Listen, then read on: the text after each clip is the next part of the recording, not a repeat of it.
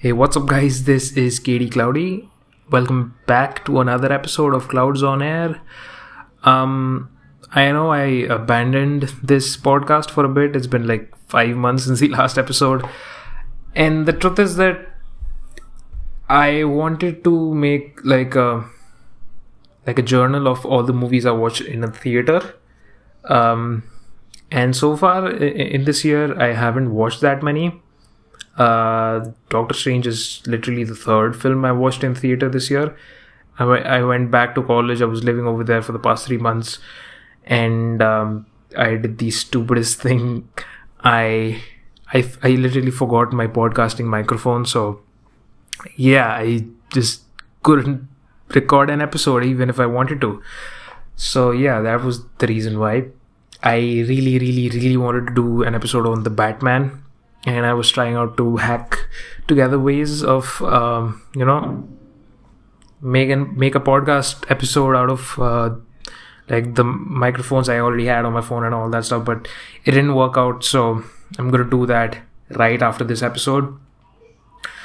And I'll just give you an update since this is literally the first episode of this year. I'll just give you a brief update about the different films I watched this year. I watched 50 films so far this year, which is, quite a bit. I usually watch like 100, 120 films in a year, but 50 is still, I watched a bunch of films like from the beginning of this year. I watched the Before trilogy, which was great, and amazing feel good films. I could probably do a separate full length episode on the Before trilogy. It's that good, but yeah, I leave it at that. Then I got on an Ethan Hawke role. I watched a couple of his films, and I watched Gimme by Steven Soderbergh, and I watched a couple of his other films too. Then I watched, of course, The Batman in the theater. That was my first movie in a theater of this year. And before that, I watched The Lighthouse and Good Time to prepare for some Robert Pattinson goodness. Then I wanted to get into Batman a little more, so I watched a couple of Batman animated movies, Batman Year One and Batman Mask of the Phantasm and Batman Hush, and all those couple. That's about it. And yeah, the Oscars happened this year, so I wanted to prepare for. I usually watch each of the Best Picture nominees before the award show, but this year I couldn't. But I did watch a couple of them. I watched The Worst Person in the World, which is a Norwegian film, and like I said, any movie which takes place in Europe, this is a Norwegian film, so it takes place in Norway. Any film which takes place in that region, they inherently have this feel-good vibe, and I loved it. And apart from this, I watched Paul Thomas Anderson's Licorice Pizza, and I also watched Coda, which actually won the Best Picture award, which was pretty good. I don't think it was the best film on the list. I haven't watched all of them, but yeah, it was a small scale, feel good film and something fresh, and it was on Apple TV Plus, and I had my subscription lying around, so I watched it. It was fine. It was great. Then I watched Kenneth Branagh's Agatha Christie, adaptation films, Murder on the Orient Express and Death on the Nile. Both of them were pretty decent. I liked Orient Express a little bit better. And then I watched a bunch of Marvel stuff. Moon Knight was there. Again, it had Ethan Hawke in it, so that was pretty cool. And I also got on a recent Coen Brothers role with I watched Hail Caesar, and I also watched The Big Lebowski, and I also plan to watch Fargo and a couple of other films. I loved The Big Lebowski. I I've seen so many memes and so many, cultural references from that film over here. It just randomly struck me to watch this film, and I watched it on my flight back home from college, and yeah, I absolutely loved it. In fact, I watched it the same day I watched Doctor Strange in the Multiverse of Madness, which we'll be talking about in this episode.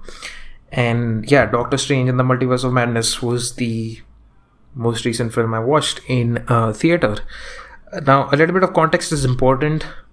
Like I said, I was coming back home from my college. I'm on vacations now, so yeah, I just thought let's watch this before I hop onto my flight. And no, I'm kidding. It was planned like a month in advance. Yeah, the tickets for this movie went out a month in advance, so 6th, 7th April, and yeah, my tickets were already booked and everything. I talked to my friends, and it was a gamble. It was a gamble. Planning a month in advance is a little difficult, but you know what? It's a Marvel movie. I made it happen. Actually, not. I reached the screening a couple of minutes late. I missed the Avatar trailer, so I was a little bit bummed about that. But still, we got the seats, center seats, and yeah, we had a great time. And talking about this movie, I wasn't really excited because this is a new Marvel movie or this is a new Doctor Strange movie. Of course, those were factors which played in. But the reason I was most hyped about this film was the fact that it was directed by the legend himself, Sam Raimi. Now, if you don't know who Sam Raimi is, he directed the first 3 Spider-Man films, Spider-Man 1, 2, 3, the Tobey Maguire films. And yeah, he really, he is the creator of the most, I wouldn't say most iconic, one of the most iconic superhero films in the world. And he has had such a massive effect on the superhero film genre that fans call that trilogy the Raimi trilogy. And very few directors have that kind of a personal brand where their name will get people excited to watch the movie. I mean, you have Nolan and, all these other directors whose name is plastered all over the film's marketing material. And I think Sam Raimi is that for the superhero subgenre, superhero films niche, and everybody was excited that he was coming back to direct a film after an 8-year-long gap.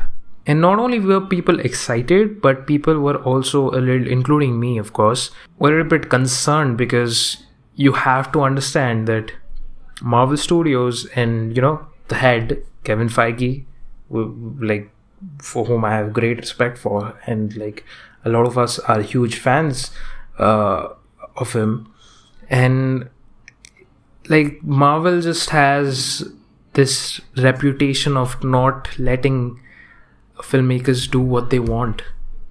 Just to give you a bit more context, they don't really hire experienced directors per se. For example, the Russo brothers, who directed Infinity War, Endgame, and Civil War, you must think that they must have had a big, director resume for them to for Marvel to hire them, right? And no, really. They before Marvel, they were their directing credits included a couple of episodes of Community and Arrested Development. They were literally directing comedies before they stepped into Marvel films in Captain America and the Winter Soldier. And same with John Watts, who directed the new Tom Holland Spider-Man trilogy. He just literally directed one film called Cop Car with Kevin Bacon in it. And I mean, you would think it's great that people like Marvel is giving indie directors or up-and-coming directors a chance by giving them access to all these resources and big budgets. And same goes for Chloe Zhao. Chloe Zhao just made Nomadland, and they hired her to do Eternals. And the list goes on. And because of that, because they hire, these inexperienced, I won't even say inexperienced, these directors often haven't found their style yet. That's all what I'm saying. And because of that, they would rather follow the studio's instructions more to make stuff happen instead of enforcing their own style or having or like sort of vetoing the studio's decisions. That kind of stuff is reserved for people with great pedigrees, like James Cameron or David Fincher, who are like known to have their own way when it comes to making their films. And yeah, that's what it is. Marvel movies are never the singular vision of one person. It often feels like a product of this, of Disney / Marvel Studios, and that's and I say that as a huge fan.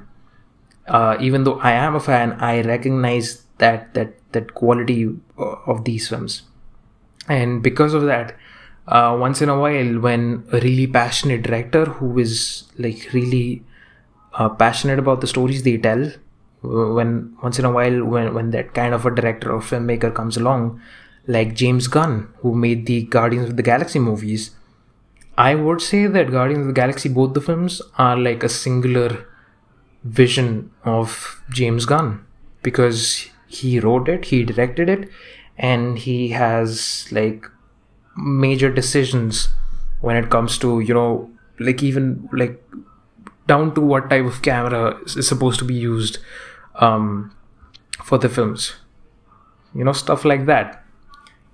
And whenever Marvel tries to hire a well-known director, you'll often get reports of them being leaving the project or getting fired because of quote-unquote creative differences. Most infamous example would be Edgar Wright, who was supposed to direct the first Ant-Man movie, but he just did not want to sort of compromise on his vision, on his creative vision, which is fair. But Marvel doesn't like that. So they want, to put it crudely, gullible directors, who would compromise on their creative decisions to make stuff happen of what Marvel has decided beforehand. And the interesting part is that Scott Derrickson, the director of the first Doctor Strange film, he was supposed to direct this one, but he left due to the same quote-unquote creative differences. He just did not want to tell this multiverse storyline. He wanted to tell something else with real horror elements. And Doctor Strange in itself, even in the comics, has a lot of horror-based elements and themes. And Scott Derrickson being a horror-based director who was sort of familiar with the genre, was exciting, to helm this kind of character. But then again, that film was lacking in terms of action and all that.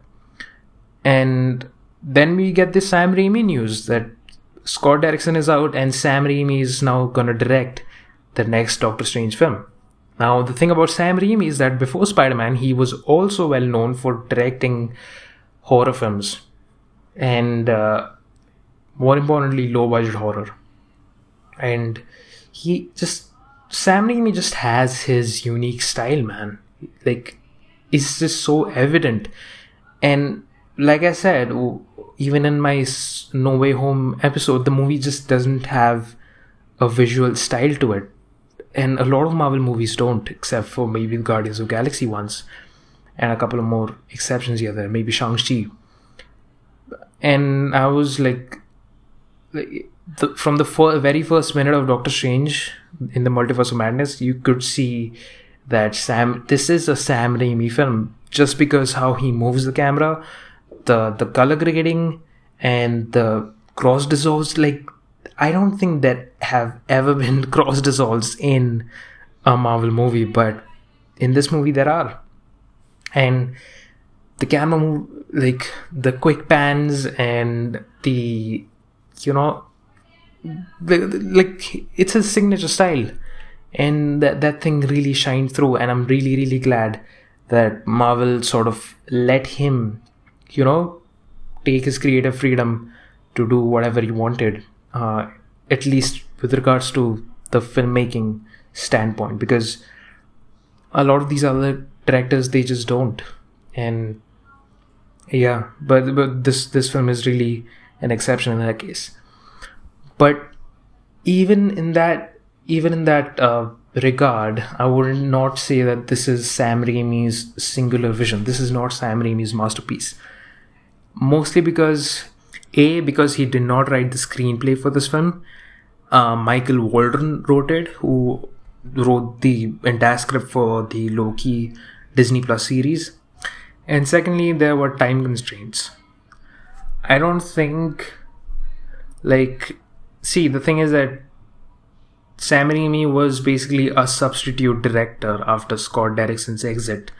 So he, a release date was already set, a deadline was already in place. So even if he wanted to, he couldn't get his full creative vision fulfilled.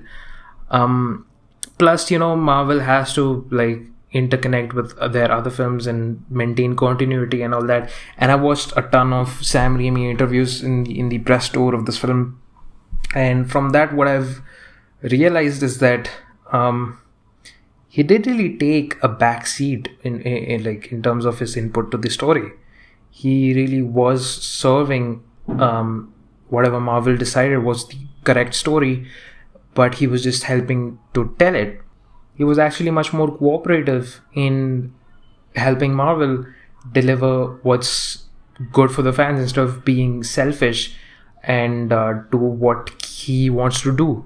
Perspective, that's all I would say. That kind of a sentiment I've heard from Roger Deakins, who's a very well-known cinematographer. He's he always says that he does not have a cinematographical style or anything. He doesn't have a distinct look or anything of that sort. He will always adjust his style as to what the story needs. His style is in service of the story, and that's fair. And I think that sentiment stems from the fact that it's not his story. It's not his vision, it's the director's vision, and he is helping to fulfill it. And in the same way, Doctor Strange in the Multiverse of Madness is not Sam Raimi's story. It's not his vision. It's probably Kevin Feige's vision, and Sam Raimi is just helping to sort of put it out there visually. But even in that case, and because of that, I thought that, this is going to be another normal Marvel movie. But yeah, Sam did not fail to put his signature camera work and that visual mastery in every frame of this film. That being said, I think the visual style and the way this film, the visuals, of course, and the camera work and all that stuff, they are really the strong point of this film. And all of that, and plus the way the story flows, the way it's directed, basically, it really gives this film a soul. And I think if Sam Raimi had not directed it, this movie would have barely been a 2.5-star movie for me, because the story itself is very, very, very bare bones. It's a very simple story, and the thing is that it for a movie which has the word multiverse in its title, people thought that because of the events which happened in Spider-Man No Way Home, the multiverse would crack open and you'll have different characters dropping into the MCU for no reason, and that's exactly how this film was sold initially. But this is definitely not that. And because of that, people are expecting all these cameos and everything, and I'll get to the cameos. We did get a couple of cameos, but not as many as people thought. But yeah, um, like only Sam Raimi could take such a simple story about the themes of I don't know, I don't get like themes and shit, metaphors and all, so I'll I'll leave that part out. But yeah, only Sam Raimi could take such a simple story and turn it into something which is enjoyable and doesn't feel predictable. And yeah, did I like, yeah, the horror part, the horror, this is not really a horror film, but there's a certain eeriness to it, like the feeling of being chased by like a demon or something, by an unknown force. Plus there are a couple of jump scares, and I'm not really a horror kind of a guy. I have barely watched like one horror film in my life. That I won't even comment about it. And yeah, those elements were definitely there, and it definitely had a lot of disturbing elements, to be honest. People dying left and right, people dying gruesome deaths, and a lot of disturbing imagery with skulls and all this shit. Like, I loved it. I honestly loved it, and it was definitely refreshing to not see squeaky clean imagery and like family friendly visuals and all that. So that was pretty cool as well. I think Benedict Cumberbatch like always rules as Doctor Strange, and of course there are like multiple versions of his character from different multiverses, so like he really played that really really well. Elizabeth Olsen great as Wanda Maximoff, and I didn't particularly like WandaVision. I think it's my like least favorite of all my series, but people really seem to enjoy it, who are into sitcoms and who really really watch a lot of TV shows. It was enjoyable, but I do think that watching that series, at least the last episode, and how it's important to see how her character builds into this particular film. Also, one thing I was really surprised to see, that this movie just is paced really well. This movie does not have any breaks. Within the first 20 minutes, I guess, we're into the main meat of it. And of course, like I said, the visuals are amazing visuals. And like there was not a moment where I was like, that's pretty shoddy CGI, or that VFX is bad. There was not really a moment when that happened. The action in this film was also like very very nicely executed, I would say. And again, this is a pretty small scale film for something which has the word multiverse in its title. And I think, like I said, this movie has a soul because of that small scale feeling.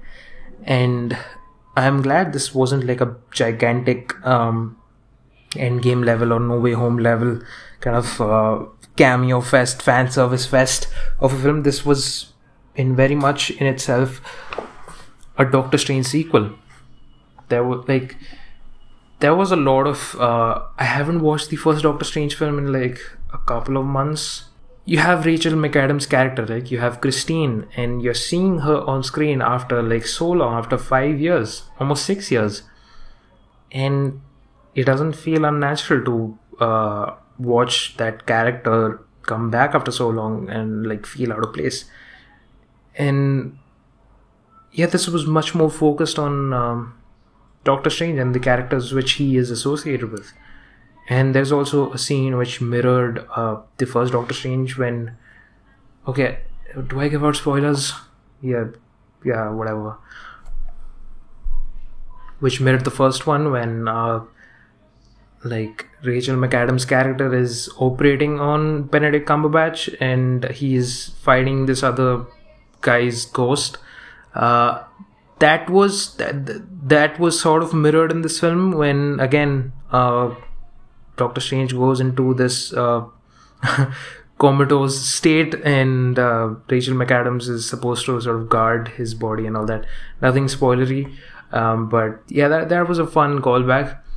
Also, that that musical notes fight scene, it was great. I don't think any other director apart from Raimi would have been able to pull that off again. And speaking of music, that entire sequence is like part of Danny Elfman's score, and I love Danny Elfman, but I have to say that this movie's score isn't as good as what Michael Giacchino put out in the previous Doctor Strange movie.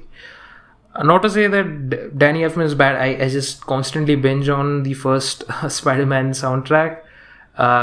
Like that was totally something else, but I was expecting just something a little more, something a little more like mystical, from the first Doctor Strange film. There was a lot of electric guitar. I have no idea about music. I don't know why I'm even trying, but there's a lot of like electrical guitar notes in this, so that exactly did not feel as part of the vibe which Doctor Strange is supposed to go for. But the horror element, definitely, like the jump scares and the sudden notes, and that stuff was quite nicely incorporated. Apart from that, I loved a couple of a few scenes, especially the third act. And I also like the character of America Chavez. She's played by this 16-year-old actress whose name I just cannot pronounce. But yeah, it's really, really nice. And also, it's really weird to see these characters on screen who are literally like 4 or 5 years younger than you. It just makes you feel how old you are. I'm like 20 years old. I grew up with the MCU, and for the first time in history, I'm watching somebody who's younger than me. So yeah, that was an interesting feeling. And yeah, you know what? Let's start talking about the cameos. There is a big sequence, like a solid chunk of the second act, where Doctor Strange and America Chavez, they land in a particular universe which is different from the MCU. And there we get to know that the MCU is labeled as Earth 616 and their universe is labeled as 838, which goes right in line with the comics. And it also means that the MCU is basically the main canon line.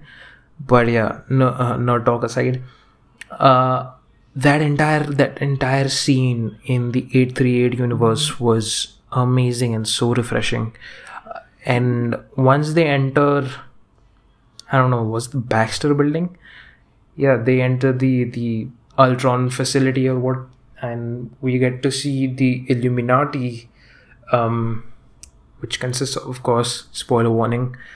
Click away if you haven't watched the movie already, but if you don't care, you can continue listening. We get Haley Atwell's Captain Carter. We get Lashana Lynch's Captain Marvel. Then we get Anson Mount's Black Bolt from the flopped TV show Inhumans. And then we get, like, this was my dream fan cast of all time. I'm not really into fan casting, but this was my personal favorite fan casting ever since I watched The Office. This was John Krasinski as Reed Richards / Mr. Fantastic. I like see these cameos were already like spoiled for me like months beforehand, so like I still screened with the theater, but that wait wasn't really as direct for me. But yeah, I loved watching him on screen. But most importantly, the great Charles Xavier himself. Oh, sorry, the great Patrick Stewart himself as Professor Charles Xavier, or Professor X, in his iconic golden chair, doing his iconic mind-reading pose, and that iconic 1997 X-Men animated series themes.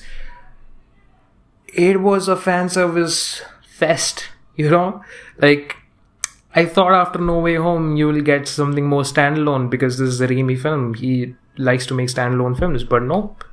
They really, really went for it. Let's start with Reed Richards. Honestly, seeing that suit in all its glory, I think like that was the best Fantastic Four suit like put to screen. I mean, it's simple, it's comic accurate, it's great, and there was a Sue Storm reference in there, and the sad part was that we barely got to see him in action. I mean, there was like he spoke like 4 lines and then he got killed off, which was like in the entire point of having them in, and to show that how powerful Wanda has become, the Scarlet Witch has become. Professor X did have a little more to do. He had a specific like dedicated scene in the memory warehouse, in the mind warehouse. Yeah, that was really cool. He does that iconic James McAvoy pose, and he says the iconic. I don't even think it's that iconic. He says a line which was of special emphasis in X-Men Days of the Future Past, which is totally separate from the MCU. It's in the Fox X-Men universe. Like, I've seen that film so many times. I remember each and every line of that film. It's one of my favorite superhero films of all time. The moment Professor X said that line out, I screamed in the theater. I screamed, I sort of cheered. And the embarrassing part was that I was the only one who did that. But I'm glad I did it. And that was a pretty hardcore fanboy moment. But then again, Professor X also got killed by the Scarlet Witch, which marks his 3rd on-screen death for Patrick Stewart's Charles Xavier. The first death was in X-Men The Last Stand. The second death was in Logan itself, yeah. And this is the 3rd death in on-screen, which is... I mean, it's become sort of like a joke at this point, but okay, I guess. As far as these characters go, also, yeah, Captain Carter's death was like, I just did not see that coming. She literally got sliced into 2 halves, and they couldn't show that graphic because, you know, a PG-13 rating, but that's what I was referring to when I was talking about brutal deaths. And Mr. Fantastic just gets turned into a spaghetti. And there was also Black Bolt's death. I'll be honest, I don't know much about Black Bolt. I saw a few clips from that Inhumans show, which looked terrible in itself. But yeah, Black Bolt's powers basically is that he has like supersonic breath or something, and Scarlet Witch just sealed his mouth shut. Like his lips were just gone, and he screamed out of panic and he killed himself. Never done before in an MCU movie. I do wish that these cameos, like, here's the thing, these were literally cameos. These guys weren't really characters as like part of the main story. Like Toby and Andrew, they were characters which, you know, they were essential to the story. And these guys were just not, and that's why they were cameos. And I think that was a little bit off-putting for me, because I just wanted to see a little more Professor X and Reed Richards, sure, you know, till the end of the 3rd act. But I guess they just probably did not fit into the story. Which is fair, which makes sense, but and the whole point was to give us, you know, instant deaths, to give us an idea about Wanda's powers as well. Like the fact that she's killing what is supposed to be this all-powerful defense of this other universe. That entire sequence was just to show how powerful the Scarlet Witch has gotten and nothing else. And I think if they had built those characters a little bit more, it would have been harder to kill those characters. And because they didn't, it was easy to kill them. That's all I think it was. And I knew that those were one-off cameos, so their deaths did not really affect me. It was like fun to watch because how gruesome they were. And yeah, it was just, like I said, fun to watch. I do, however, really hope that John Krasinski returns as 616, or like our main MCU timeline's Reed Richards, because like I said, that was my dream fan cast. Like, you know, John Krasinski as Reed Richards, and Emily Blunt probably as Sue Storm, Zac Efron as Johnny Storm, and I don't know. That's the fan cast I see on Reddit all the time, and it would be pretty cool to sort of watch. But yeah, I guess that's basically it. Like I said, this was a pretty simple story all around, and I don't really have much to say about it except that I just really had a good time. The only thing which bugs me is that back in 2019, when they first announced the release dates of these films, and then of course COVID happened and all these release dates were shuffled all around, Doctor Strange was supposed to come before both Spider-Man No Way Home and WandaVision. Like, if No Way Home took place after this movie, that would have made a little more sense, because, you know, originally the plan was that America Chavez, whose superpowers, she can literally open portals to the multiverse, she was the one who was supposed to create a portal to bring Andrew Garfield and Tobey Maguire Spider-Man into the MCU instead of Ned. But because these days got shifted around, it just became Ned who opened the portal. So yeah, like, small trivia like this is I find that fascinating. But yeah, that's basically it. Those were my thoughts about Doctor Strange. This podcast was basically a lot more like trivia and stuff instead of my own opinions, but that's okay. I just wanted to get it all out, and that's all I had to say. I'll be watching it again in IMAX 3D on Friday, so let's see how the film holds up on my second watch. Like I said, the Batman episode is planned. I'll probably watch the film a third time before I record the podcast. And yeah, that's basically it. Thank you so much for listening, and I'll catch you guys in the next one. Cheers.